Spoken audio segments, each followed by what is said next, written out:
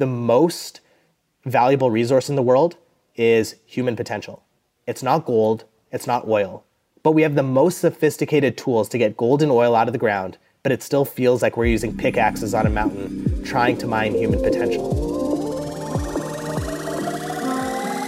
Plug into the minds of the world's cutting-edge innovators, visionaries, and thought leaders who are rewriting the rules of sales and success. It's your time to make an impact. I am your host, Jason Mark Campbell, and this is the Selling with Love podcast. Hi, everyone. Welcome back to the Selling with Love podcast. Now, oh my God, today's episode is going to be so amazing because I just discovered this amazing organization that is really pushing the boundaries of what the future of education could look like. Now, you might have looked at terms when you look into the world of startups and heard of these companies called unicorn companies, right? Which would be labeled as these giant organizations that make billions of dollars. Well, what we forget is that unicorn companies, or any amazing company, is made out of amazing people. And what I've found and discovered is this group of entrepreneurs who have formed this knowledge society. They're called TKS, the Knowledge Society. And what they really do is help young people become unicorn people.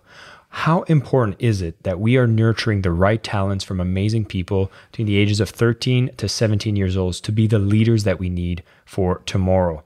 We know there are problems in the world today, and as for myself, I see that sales is an energy exchange between conscious beings, and when you know what you offer is so much more than what you ask in return, love is the emotion that fills the gap. And if anybody's familiar with the methodology, the first thing we look at is the impact. Now, impact is always related to problems we want to solve in the world. We know there are problems today, and an organization like TKS is creating the people that are going into organization and solving some of the world's biggest problems. And the co-founder and executive director is with me right now, Nadeem Nathoo. Now, this man has an amazing background working for McKinsey, raising tens of millions of dollars into fields such as nuclear-powered ships, AI batteries, blockchain infrastructure, medical devices. And now they are nurturing the talent of tomorrow, placing them into amazing organizations that you would have heard of, the big ones. And I'm so excited that he's here to share more about his organization, the role that communication and sales plays, and some of the big problems we're going to solve tomorrow. Nadeem, welcome. It's a pleasure to have you. Jason, let's have some fun, man. Excited. Now, I love the fact that you've started in a world of consulting. And, you know, for most people that think of consulting, it's a dry field. You look at the numbers and it's just about like maximizing shareholder value. Yet here you are coming from consulting and now working at something that is so mission driven, it's inspiring. And I'd love to kind of cross that bridge to see how you've went from consulting into this world of creating this startup. Well, it's funny because I graduated university immediately exploring a bunch of different problems in areas like transportation, semiconductors, medical devices during my work at McKinsey. And I was working with, some of the top CEOs from around the world. On the flip side, my brother Naveed started an enterprise security company, so not super sexy, but ended up getting acquired by a larger multi-billion-dollar company, which is now public, called Box.com. And he was leading their AI and machine learning team. And so I decided to go down to the Valley because I ended up getting involved in the crypto space fairly early on. And one day, Naveed and I are in a hot tub where, a lot of good philosophical conversations happen. And I ask him, I'm like, what if we had 10 billion bucks in the bank with a B, right? How would we spend our time? And immediately 3 problems that we were excited about and that we thought were really important came up that we wanted to solve.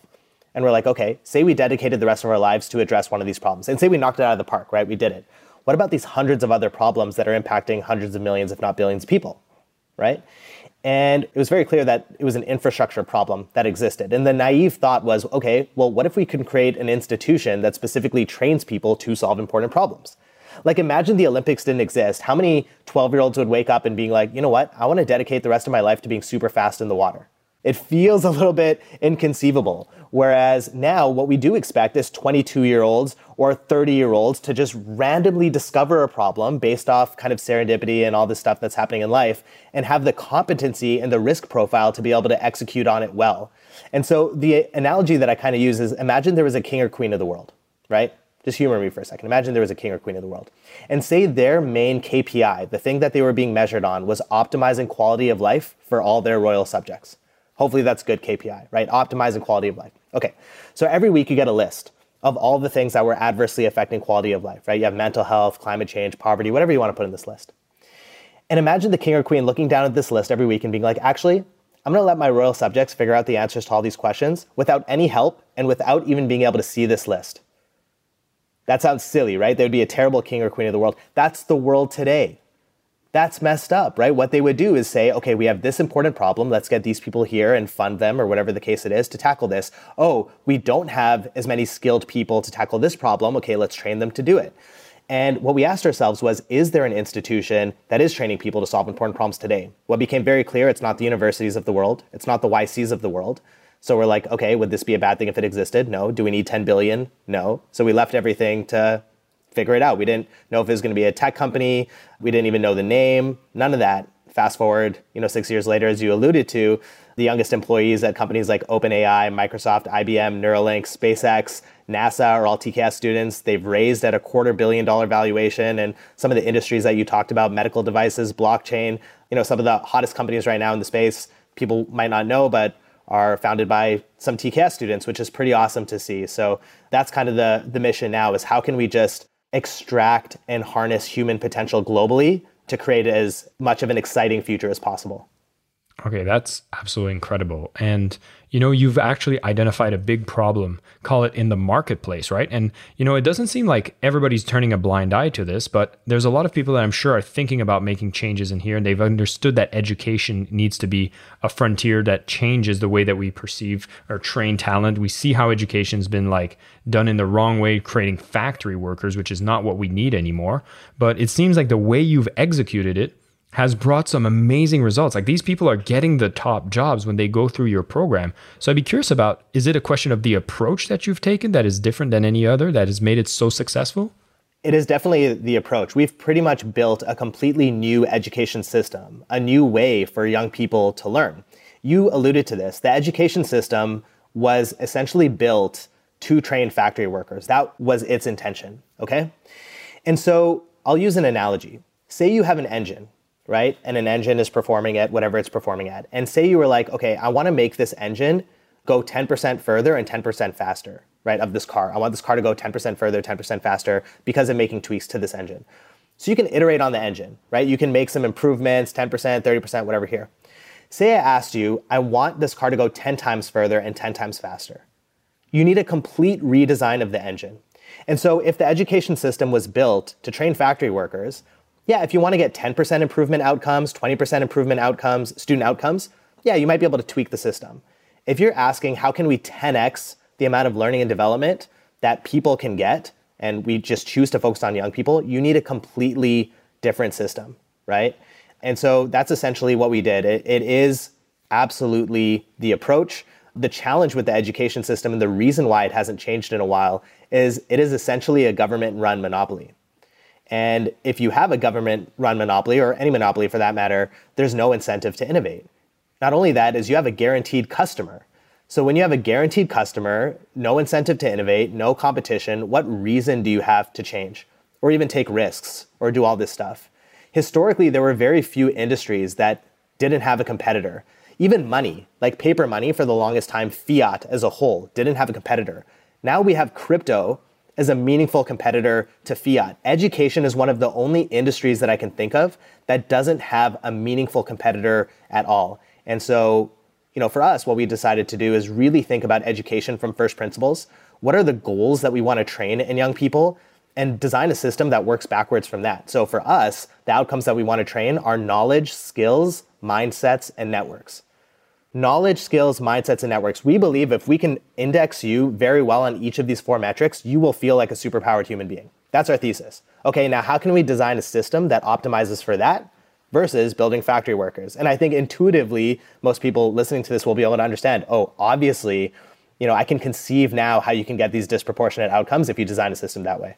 Well, I find that's fascinating because you went through kind of identifying what are the big levers that need to move to create these successful superhuman unicorns, as you call them. And you look at some of the options that might have innovated out of this public service. And I'm from Canada, I believe you guys as well. Yeah. And, we had public school, but then you had people that were trying to innovate and making school better for kids, like private schools would come up.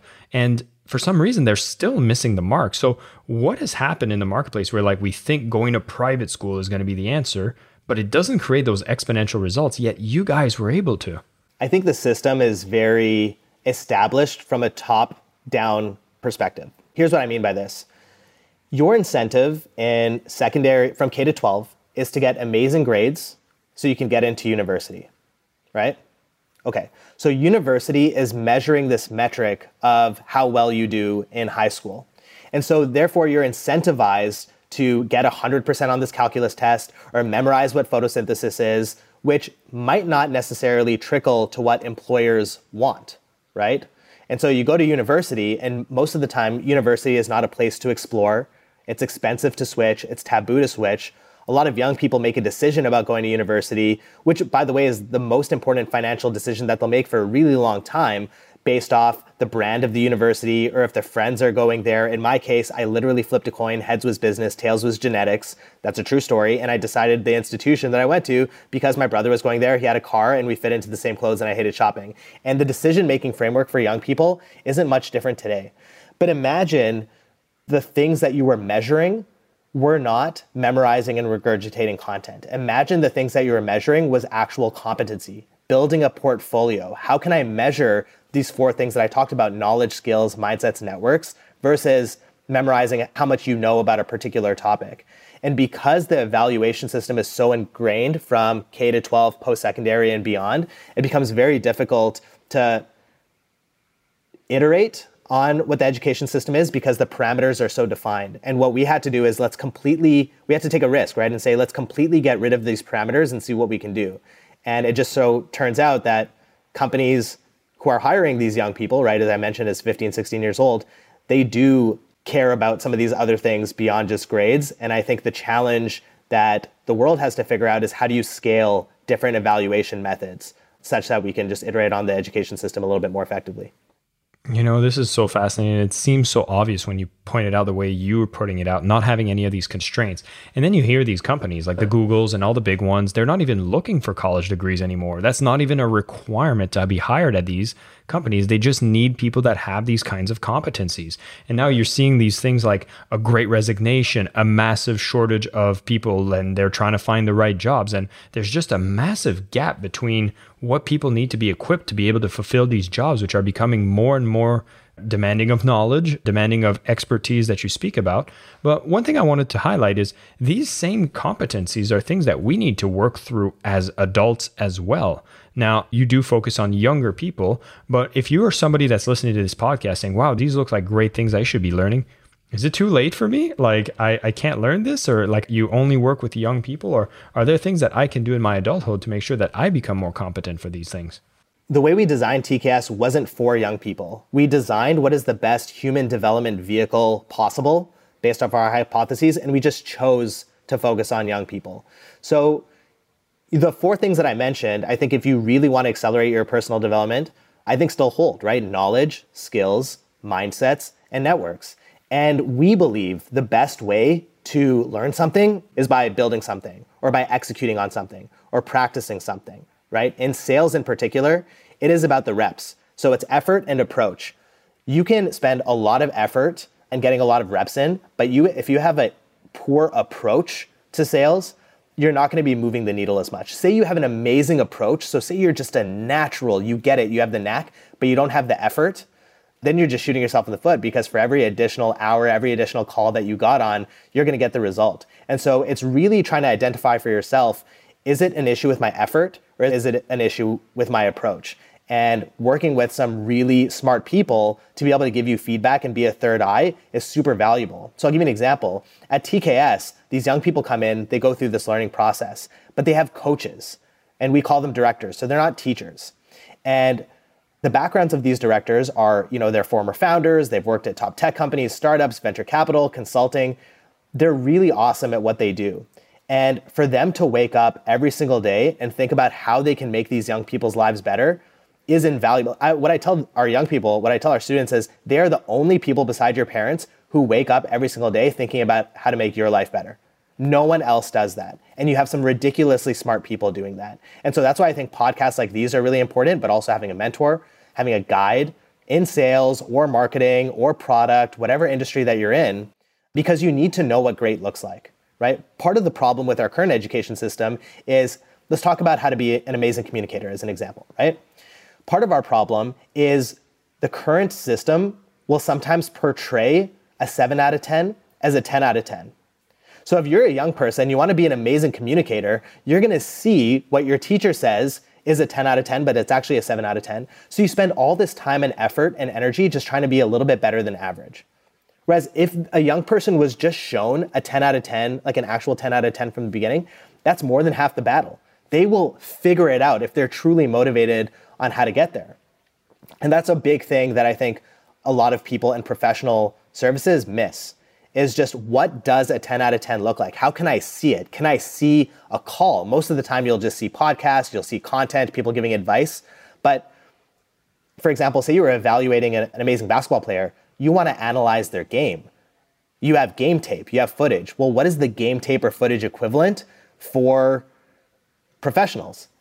It's really hard to get that unless you have someone to be a mentor or guide. And that's what you get at TKS. You essentially get your personal coach who's with you along the way, who's constantly pushing your thinking, constantly calibrating, showing you what good looks like, reminding you what good looks like. Even if you know what good looks like, sometimes you forget and you slip into this mindset of complacency, right? So I think all of these things are transferable for sure.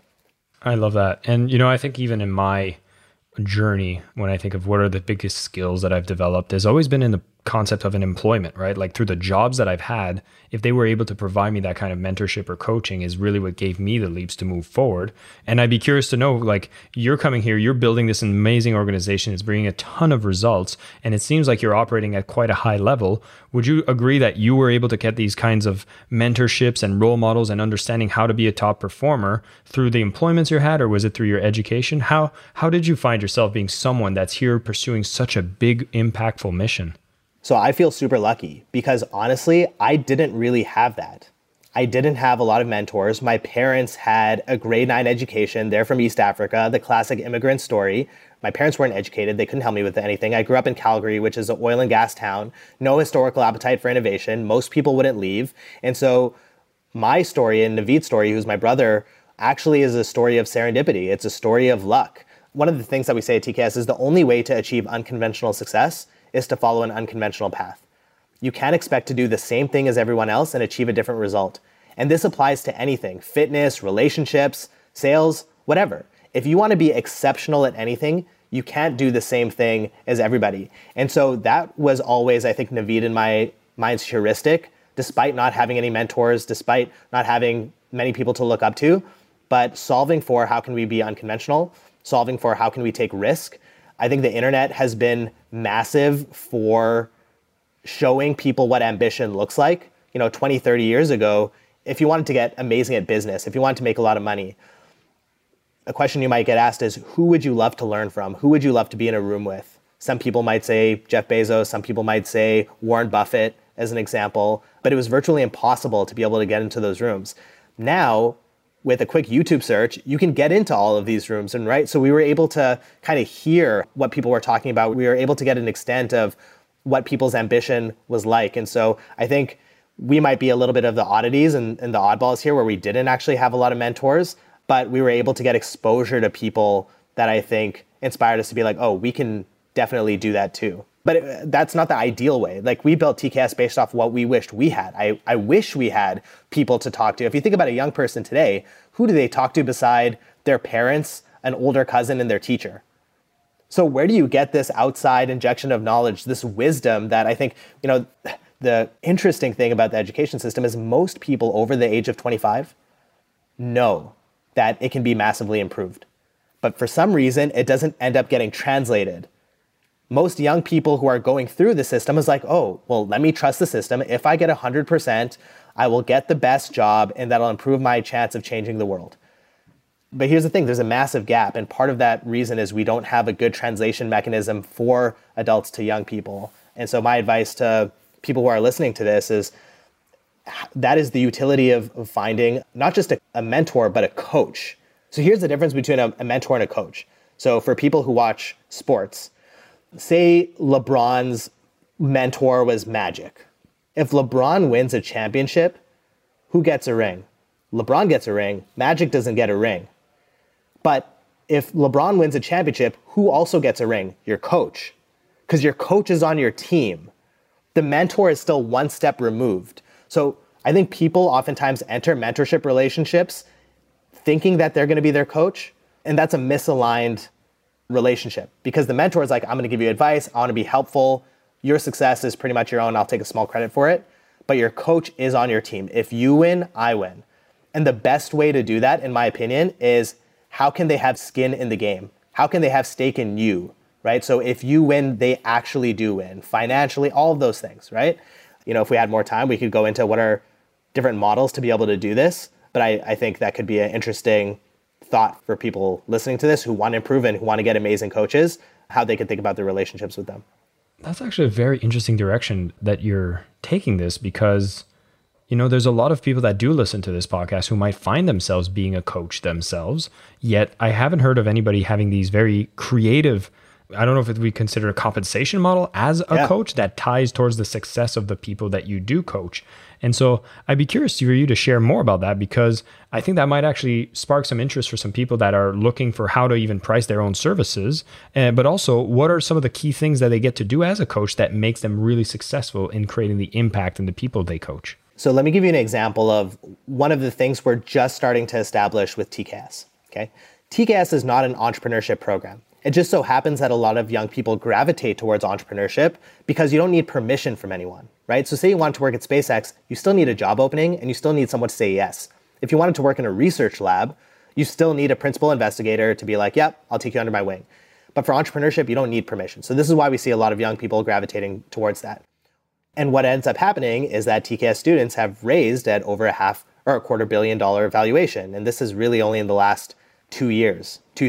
Because remember, we were starting with students who are 13 and 17. So the oldest alumni now is only 23 years old. Okay?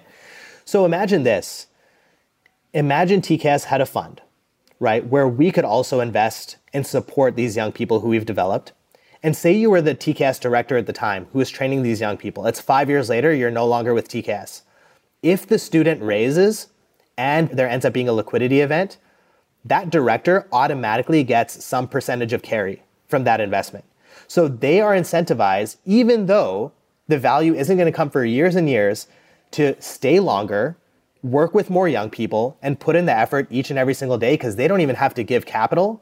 But in 5-10 years, if a young person starts a company and exit, it was part of their coaching that acted as a catalyst for this. And so you can think about other models. I think there's probably an opportunity to start a company around this to provide incentives for coaches. So say, for example, you got a sales coach and you wanted to give automatically some percent of the commission that you got if you were able to increase your performance by X percent. That makes a lot of sense. That's not a new idea. How do you facilitate that transaction and kind of have that agreement is, I think, the thing that's missing. So that causes a little bit of a friction for you to not necessarily. Yeah, but you know what? We're looking at the innovations that are happening in like blockchain technology 100%. And smart contract. This is where it's heading. I would be so excited. Imagine you get to coach somebody and it's like, hey, why don't we put a smart contract together? We'll look at your current sales numbers and whatever percentage increase that happens next month, let's tie into a 10% kickback. And then I get to be incentivized of always making sure you're a top performer.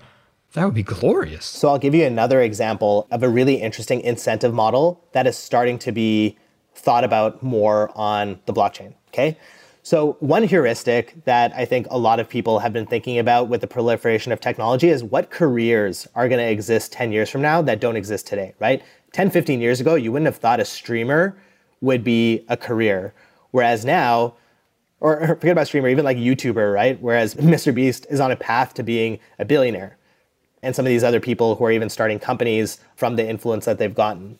So what that means is they've generated a lot of enterprise value, but the people who are responsible for their success are who? The users, or their viewers, their followers, right? Because if they didn't have followers, if they didn't have eyeballs, they wouldn't be worth all this much. So imagine this, 10 years from now, a influencer scout being a career.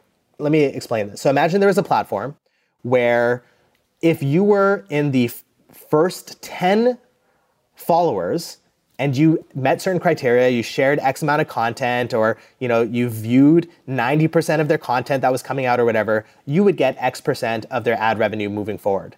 And so you have an incentive to be an early adopter, but you're taking a risk, right? Because if you spend all this time and investing all this time into this follower that doesn't pop off, well, then you won't get anything down the line. And so you have to be an amazing scout of talent. If you're between 10 and 100, maybe you get a certain percent. Maybe if you're between 100 and 1,000, you get a certain percent. But here's my point is now all of a sudden, you can imagine a world where you're creating a career off identifying amazing talent, being an early adopter, sharing their content, engaging with their content, providing feedback, but then you also benefit down the line, right? So it's an interesting way to fragment the attention economy a little bit more and align incentives a lot better. And so again, for people listening to this, say you're amazing at sales and you're like, you know what? This is really interesting. How can I do this for salespeople? How can I do this for marketers? How can we align incentives with people who are amazing at something, who actually help you move the needle and give them some sort of incentive for making you better? Because then they're going to work harder. I mean, that's the whole idea behind equity, right? And why equity is such an awesome motivator. And so how can you be a little bit more thoughtful about these incentive systems when you are working with people who are helping coach you so that the outcomes are aligned? I find this so fascinating, Nadeem, because even if we look at the companies, like right now, it seems like the most known and used instrument for us to be able to quantify the value of somebody we want to invest to is if they have a company publicly listed and then we get to invest into it. But then, are people really investing into Tesla, or are they investing into Elon Musk as the person who is steering the ship of that company?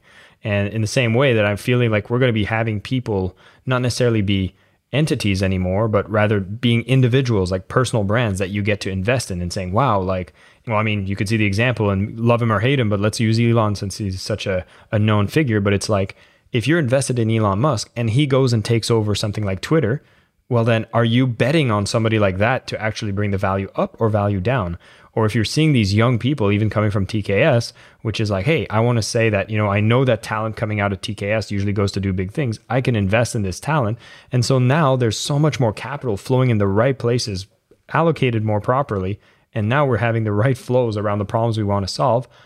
You guys are doing awesome stuff. Thanks, man. Yeah, I mean, our goal now is how can we service as many young people as possible? How can we provide them the support that they need to improve the probability that they solve these really important problems in the world? But I think most importantly, how can we provide a forcing function for the education system as a whole to be like, you know what? These guys are proving out some validation points. Maybe it is a little less risky to change. Maybe it is a little less risky to try something different, because that was part of it, right? Is which government, because remember, from K to 12, it's essentially a government-run monopoly, is going to take the risk to change evaluation methods, to change content, because they can't do this for one school. It's very difficult to be like, okay, this is the guinea pig school, because then now you're playing with certain people's lives. Whereas if en masse, you're starting to see a lot of these data points, hopefully it gives some of these decision makers enough confidence to be like, maybe we can actually change in a bigger way versus a smaller way, because this institution, as in TKS, has tested out different ways of learning and developing. So that's our long-term goal, is how can we be a major forcing function to completely disrupt education and encourage other people who are working in the space to think a little bit more ambitiously versus incrementally about the space. That's fantastic. Now, as one of the co-founders, obviously you need to go out there and you have to kind of sell this idea. And you must have had some initial students that first went into your program. And so I'm assuming there must have been an interesting sales process where you had to convince, was it the parents that it was a better choice to send the schools to work with you as opposed to go through the traditional system? And I'd love for you to share, what were those early days like when you had to do a bunch of sales, but you might not have had the experience or testimonials to show that your method was going to bring a bigger result? And we're talking about people's children, so I'm sure there was a lot of emotions involved. 100%. And it's no different sales psychology than I think most people would use selling a product. So for us, we had to understand, okay, who are the ideal customer or user personas, right? So what does that look like? For TKS, there's really three personas. First, the people who are interested in emerging technologies, right? AI, quantum, nanotech, they see all these words and they get really excited.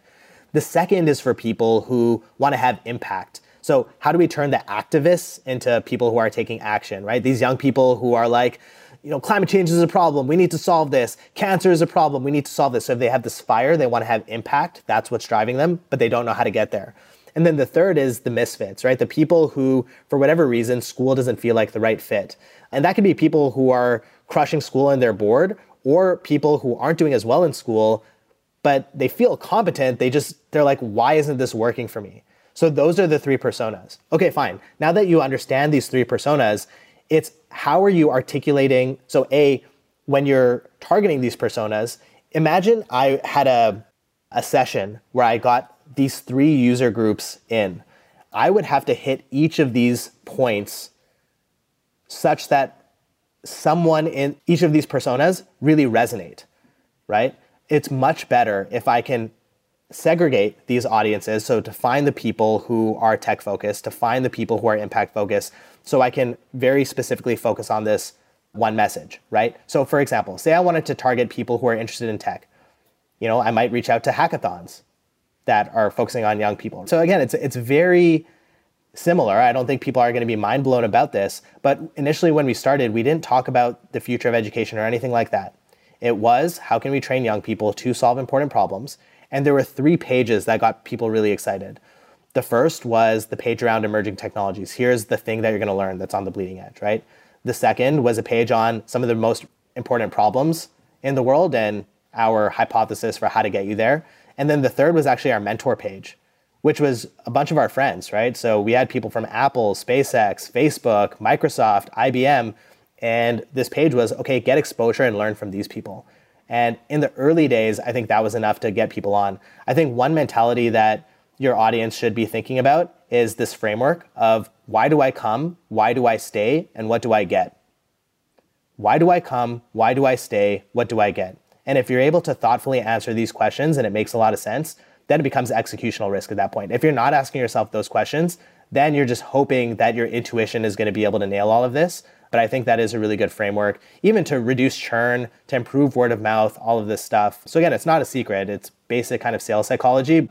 And our mentality is, how can we provide the best, not just customer experience when they join, but user acquisition experience. So they feel throughout the whole process, wow, this is, if to your point, if parents are taking a risk, how can we make it as much of an awesome experience, even being onboarded as much as possible? So if you're on a sales call and the sales call goes really well, you're on 2 minutes before, your software that you're using is really awesome, you've prepped a bunch of things for them. I mean, you guys are hearing this, that it's going to lead to better conversions, right? And so, we kind of did a similar thing, but it was just less obvious what those things were at the time. But, we had a hypothesis and we just executed and iterated and went from there. Nadeem, I feel like we could keep this conversation going for a long time. It's so fascinating what you guys have put together. But what really inspires me, and I think is going to be the same for everybody listening here, is that what started from an amazing idea then moved into creating something absolutely incredible. And just like how you were able to have all these connections within these different organizations, that really became something so important to show that you were serious about your program. Connections at Apple, I think connections at SpaceX and all that. Well, that was part of your network. So almost like what had success in your organization are the same things you're going to teach to the people. I do want to stress that for anybody tuning in, regardless of the age that you're at, understanding power of network, these skills, competencies, and mindset, how powerful it is for you to be at your peak performance when you start moving on all of these things. And the way that TKS was formed came from an amazing idea. It started with an impact, a huge one. Second thing being like understanding your client. And it's funny you said that, Nadeem, because the second love in Selling with Love methodology is love the client. And the way to love them is to understand them. You guys did this so well so that it led to the third love of selling that I speak about, which is love the product. So you've built the most incredible transformational experience. And you took a gamble. You took a chance. You said, listen, we've built what we think is the best. And when you brought the first people in, you did everything you could to make it the best possible. And now the result starts to come in, the social proof comes in, and you're getting to churn in more and more success through your program. And now it's going around the world. You shared a long-term vision, but I wanted to go into the medium term and ask you, in the next year, we're seeing so much transformation happening around the world, finance, businesses, economy, all that stuff. I'd be curious to know, what's the most exciting thing about the upcoming year for you and your team? For TKS, it is geographic expansion. So prior to the pandemic, TKS was in Toronto, Ottawa, Vancouver, New York, Boston, LA, and Vegas, right? Pandemic hit, we had to go virtual overnight. The silver lining to going virtual overnight is now we have students from over 150 cities, 50 countries, and these countries are like Uzbekistan, Syria, Mexico. It's not the Switzerlands or the UKs of the world. So where we're identifying and we're getting some of these people is just really great to see, and what they're able to accomplish is awesome. But now that the world has figured out how to manage the pandemic a little bit better, we had to make a choice. Do we scale virtually, or do we include geographic expansion in our strategy? Scaling virtually made sense on every single dimension, right? CAC is lower. We're able to expose young people all over the world who are the most curious and driven young people. When we're hiring directors, we don't have to focus on geography. Despite all this, we still made a decision to focus on geographic expansion. Why? Is because we really were prioritizing the user experience or the student experience as the number one most important thing. And the analogy that I use is like, say you were climbing Everest with someone who was on the other side of the mountain and you were on FaceTime together. Technically, you both went through the hardship at the same time, but it just feels different. And so for us, really excited to get these young people back together, building these relationships, really enjoying the journey, not the destination. It's almost like, say you wanted to get fit. January 1st hits, right? And you want to get fit, so what do? You've never stepped foot into a gym, but you get a gym membership. So you walk into the gym. And first of all, you see all these people who are super jacked around you, and it gets a little bit intimidating, okay? You're looking at all this equipment. You have no idea how to use the equipment, but you start, you're sore 3 days after. You don't know if it's a good sore or if it's a bad sore. You've been working out for 2 weeks, you don't see any results. There's so many points along the way where you'll quit, right? Imagine you walk into the gym, someone greets you with a warm smile and be like, hey, I know it's your first time, but everyone here is super supportive. We got your back. Oh, feels nice. You go out to use the equipment. One of these super jacked people come to help you. They teach you how to use it. And they're like, hey, by the way, I know this might seem intimidating, but I was once there where you were, right? So I got this. Imagine you meet your gym buddy and you're like, hey, every Thursday, let's meet at the gym. So by being a little bit more intentional about your gym experience, you have now dramatically improved the probability that you'll stick with it. And that's a mentality that we have with TKS as well. It's hard to build a machine learning algorithm that can detect skin cancer 10% more accurately than dermatologists as a 14-year-old who doesn't even know how to code when you're starting is hard. And so, not only is it a funner experience for these kids, but I do think it will just improve the probability that they will go through the hard thing and come out the other side feeling a lot better about themselves. So that's one thing that I'm really excited about is geographic expansion. And the following year after that is international expansion. So going to a bunch of these places in the world that you might not necessarily expect to see a TKS. But again, if we've built this institution to train people to solve important problems in the world, it would be so arrogant to be like, oh, only the young people in North America will be able to solve these global problems. No, we are not doing a good job of mining human potential globally. Like one of our theses when we were starting TKS was, the most valuable resource in the world is human potential. It's not gold, it's not oil. But we have the most sophisticated tools to get gold and oil out of the ground, but it still feels like we're using pickaxes on a mountain trying to mine human potential, right? So for us, that really is the mission. And so super excited to serve young people from a bunch of different geographies, from backgrounds that you would not expect, in villages in certain places, because I want the world to see that the people who end up solving these really important problems in the world don't come from a homogenous background, and it really is identifying the most curious and driven people and giving them the shot to see how they can happen to the world versus just be in a world where the world is happening to them. Nadeem, fantastic. So excited that I got to have you sharing this with everyone who's listening in. I'm going to make sure there are some show notes here, some links there that are going to get people to learn more about TKS. What you're doing is fantastic. I'm so excited that there are people in the world like you that are solving some amazing problems, because we have problems, and seeing something like this that is generating and fostering this talent, these young people that are going out there and doing important stuff, is absolutely fantastic. I wish you the best. Super excited. Thank you for coming on the show. I'll ask you one final question that I love to ask all my guests, which is you are on the Selling with Love podcast, and I wanted to ask you, what does selling with love mean to you? I think it really is loving both the journey and the destination of what you're doing. So say you're selling a product that you really believe in, and you really believe that your customer's life will be better because of this. Now you are operating from a place of authenticity and compassion. It's not from a place of getting money. It's not from a place of getting a promotion or improving my status. It really is, how can I do the best job for a product that I believe in and really fundamentally believe that it's serving my users? And I think if you're coming at it from that lens first, I really do think everything's going to fall into place, right? It's this cliche thing where it's like, don't chase the money, do the good work and the money will come. I think that is very similar for sales and working with people. Fantastic. Nadeem, thank you so much for sharing with everyone here. For everybody tuning in, so many knowledge nuggets and insights, but best of all, I think there's inspiration for you to know that there's some incredible opportunities that exist, amazing companies like TKS that are going to be nurturing a new generation of talents. But if you are out there are so many ways that you can show up at 110%, getting the mentorship, getting the coaches, knowing about the networks, knowing about how you can develop your skills, your mindset, and so much more. So exciting to have you on the show, Nadeem, and thank you. All the best. And for everybody else tuning in, keep selling with love. I am your host, Jason Mark Campbell, and this is the Selling with Love podcast.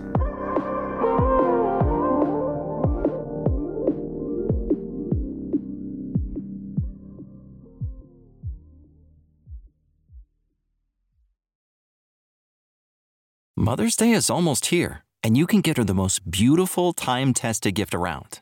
A watch she can wear every day from Movement. Whether mom's into classic dress watches, rare and refined ceramics, or tried and true bestsellers, Movement has something she'll love. And right now you can save big on the best Mother's Day gift ever with up to 50% off site-wide during Movement's Mother's Day sale at mvmt.com. Again, that's up to 50% off at mvmt.com.